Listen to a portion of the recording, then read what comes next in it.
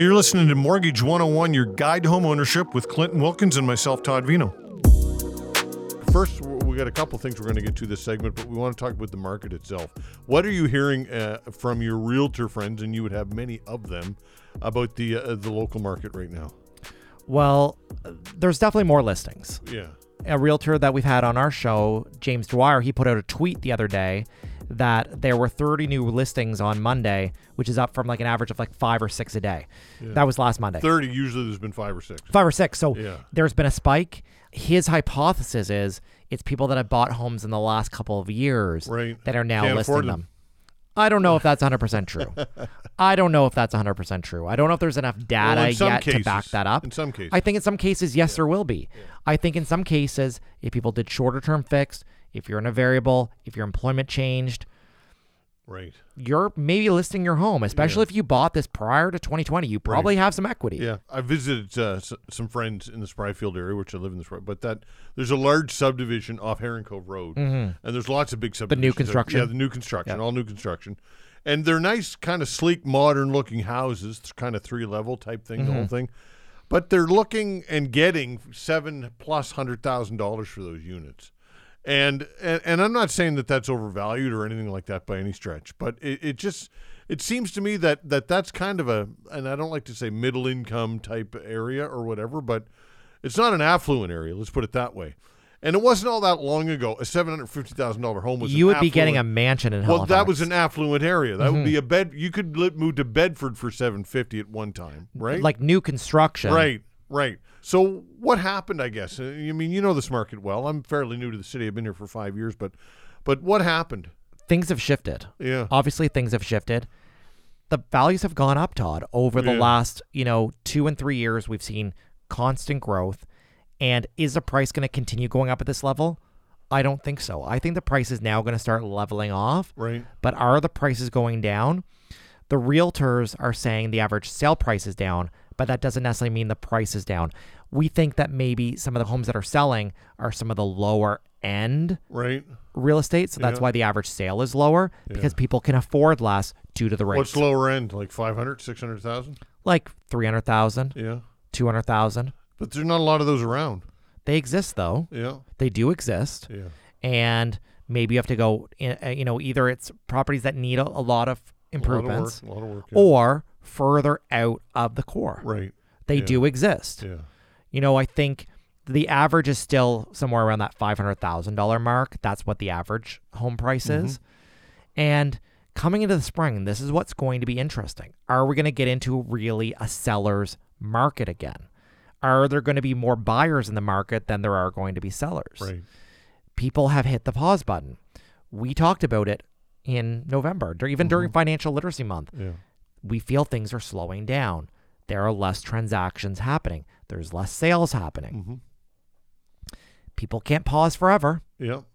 There's an insatiable taste to buy real estate, Yeah. but there's a need for housing. Yep. Apartments have a 1% vacancy.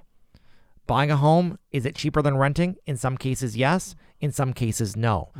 But typically, home ownership is an investment. Yeah. It will appreciate. Do I think it's going to appreciate at double-digit increases going forward? Likely not. In Halifax, we've had very steady growth over the years, 1%, 2%, 3%. Right. We're going to get back there. Yeah. We're going to get back to that. Yeah. But these new construction that you're talking about, maybe that's the new price, $700,000 for a new construction property. The cost of materials certainly have increased, and that all kind of comes into it's just interesting though how the gentrification, I guess, to use that term, of areas and how that elevates everybody. And that's great for me, by the way, in the Spryfield area. You've done it. That's right. Yeah. You've done it. Yeah. Right? Yeah. And it was the same thing like when you bought your property. It needs some work. Yeah. You did the work, and guess what? Now it's doubled in value. That's right. Yeah. Yeah. Exactly. Right? And a lot of people are in a very similar situation. Some people have done a lot of work to their property. Some people have done zero work to their property. But the market plays a piece here in terms of how properties appreciate. But we can't always just be reliant on the market. Right? Yeah. Because now that the market, I think, is going to be more turbulent, i.e., are we going to have as many listings this spring? I hope. I hope there's a lot of selection And I hope the market is more balanced for buyers and sellers. Right. It was very fast and furious for a long time where there were so many offers. People were bidding way over, like $100,000 over the asking price. I think realtors were listing properties very low with the intention that they were going to get those bidding wars. Right. And I don't think it's good for the market. I think having a balanced market makes it easier for everyone. People can put in their standard conditions. We can ensure everyone is protected. We want to protect the buyers and the sellers. Right. And for me, I'm in mortgage finance. I want to make sure it goes smoothly. Right. And I want to make sure our client, who is the buyer, is going to be protected and getting good advice. Right. All right, let's talk refinance. When's the environment good to refinance for people as individuals? I can tell you we are seeing a ton of refinance at renewal right now, Todd, and a lot are coming out of the Big Five. Right. And I'm not saying that we're not going back. I'm not saying that we're not taking those back to another bank of the Big Five. I'm not saying that. Yeah. But You're saying they're leaving the Big Five. A lot of people that are coming up for renewal are leaving the Big Five because the rates at renewal are insane. Really? What's insane? Like 1% higher than what's available in the marketplace. Really? In some cases more, some cases less. So what number are you talking? Like above 6% in many cases. And they would have been what going in to the refinance? Well, three and a half? Yeah, in many cases, people are seeing rates on the renewal about double what they were coming out of. Wow.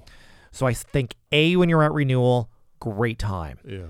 Regardless if you want to refinance or do a renewal, we can get involved in a renewal, which we call a transfer or switch to another lender with no new funds. That's a transaction that we do as well. Right. But I think when you're at renewal, definitely at least check things out. Yeah. If your income and the credit and everything's good, check it out.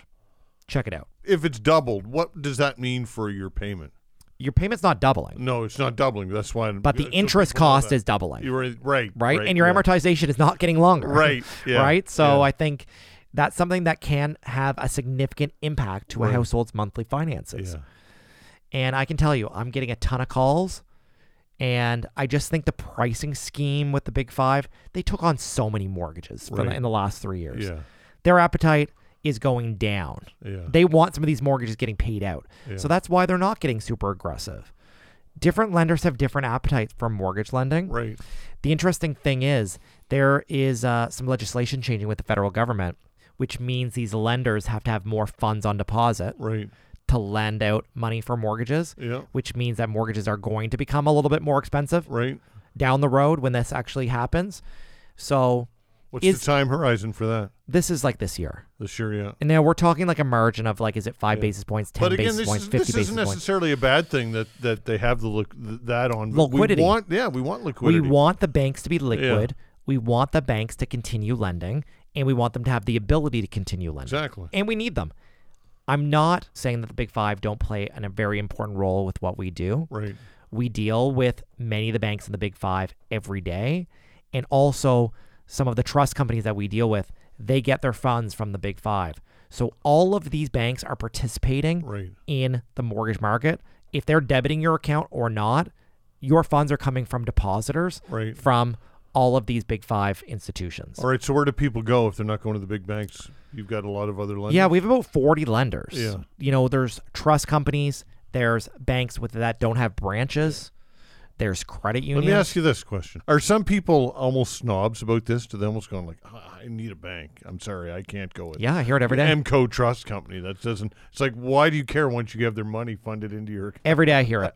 Is that right? And I say, honestly, a couple of our biggest lenders that we do business with every day are the Big Five. I'll tell you why. Yeah. We really need them in more rural areas because some of these smaller lenders want to lend in metro. Okay. Right. Yeah. So we do a lot of business with traditional lenders. Right. A lot. Yeah. But that doesn't mean that they have the best price and the best terms. Right. Typically, if you have a fixed rate with a Big Five bank, if you break that mortgage early, you will pay a bigger penalty than you will if you have a mortgage from a monoline lender. Right. The reason being is you're not just paying back an interest rate differential in many cases, you're paying back the spread in terms of what the discount is. Right. So that penalty is typically much more. So you need to know that going in. Yeah.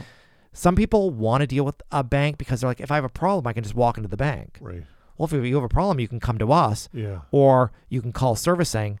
but you don't normally touch your mortgage that much. Yeah, what would be the What problem? you do is you touch your checking account a lot. Yeah. But yes, guess what? People deal with checking accounts at Simply Financial and all this stuff, and they deal with non-bank lenders. Yeah. So although I understand maybe the rationale of feeling more safe with the Big Five, it's all the same. Yeah. They're all federally regulated. All these banks, the money's really coming from the same place. Mm-hmm. And sometimes, I'm not saying the rate is the most important piece, but there's a factor between rate and terms and policy and approval and appetite that all factor in to where we potentially will fund someone's mortgage. And relationships change over time, and bank lenders' appetites change over time. I'm thinking some of the banks in the Big Five right now that basically almost have exited the mortgage market. Not that they're not doing mortgages, but their rates are just that much higher than other lenders, that their attitude is, we don't want new mortgages. Yeah. We want our mortgages paid out because they want more liquidity. Yeah. But some people are just straight up traditional, simple as that, right? Yeah, they certainly are. Yeah. And that's okay. And we'll do those mortgages, Todd. Yeah. We'll do them with the Big Five. But you just need to understand sometimes that comes with an additional cost. Yeah, absolutely. All right, so we got one more segment, big exciting segment coming up for you. What do you want to talk about? I think we're definitely going to talk about what is actually going on with the rates. People are asking me every day. Okay, we'll be right back.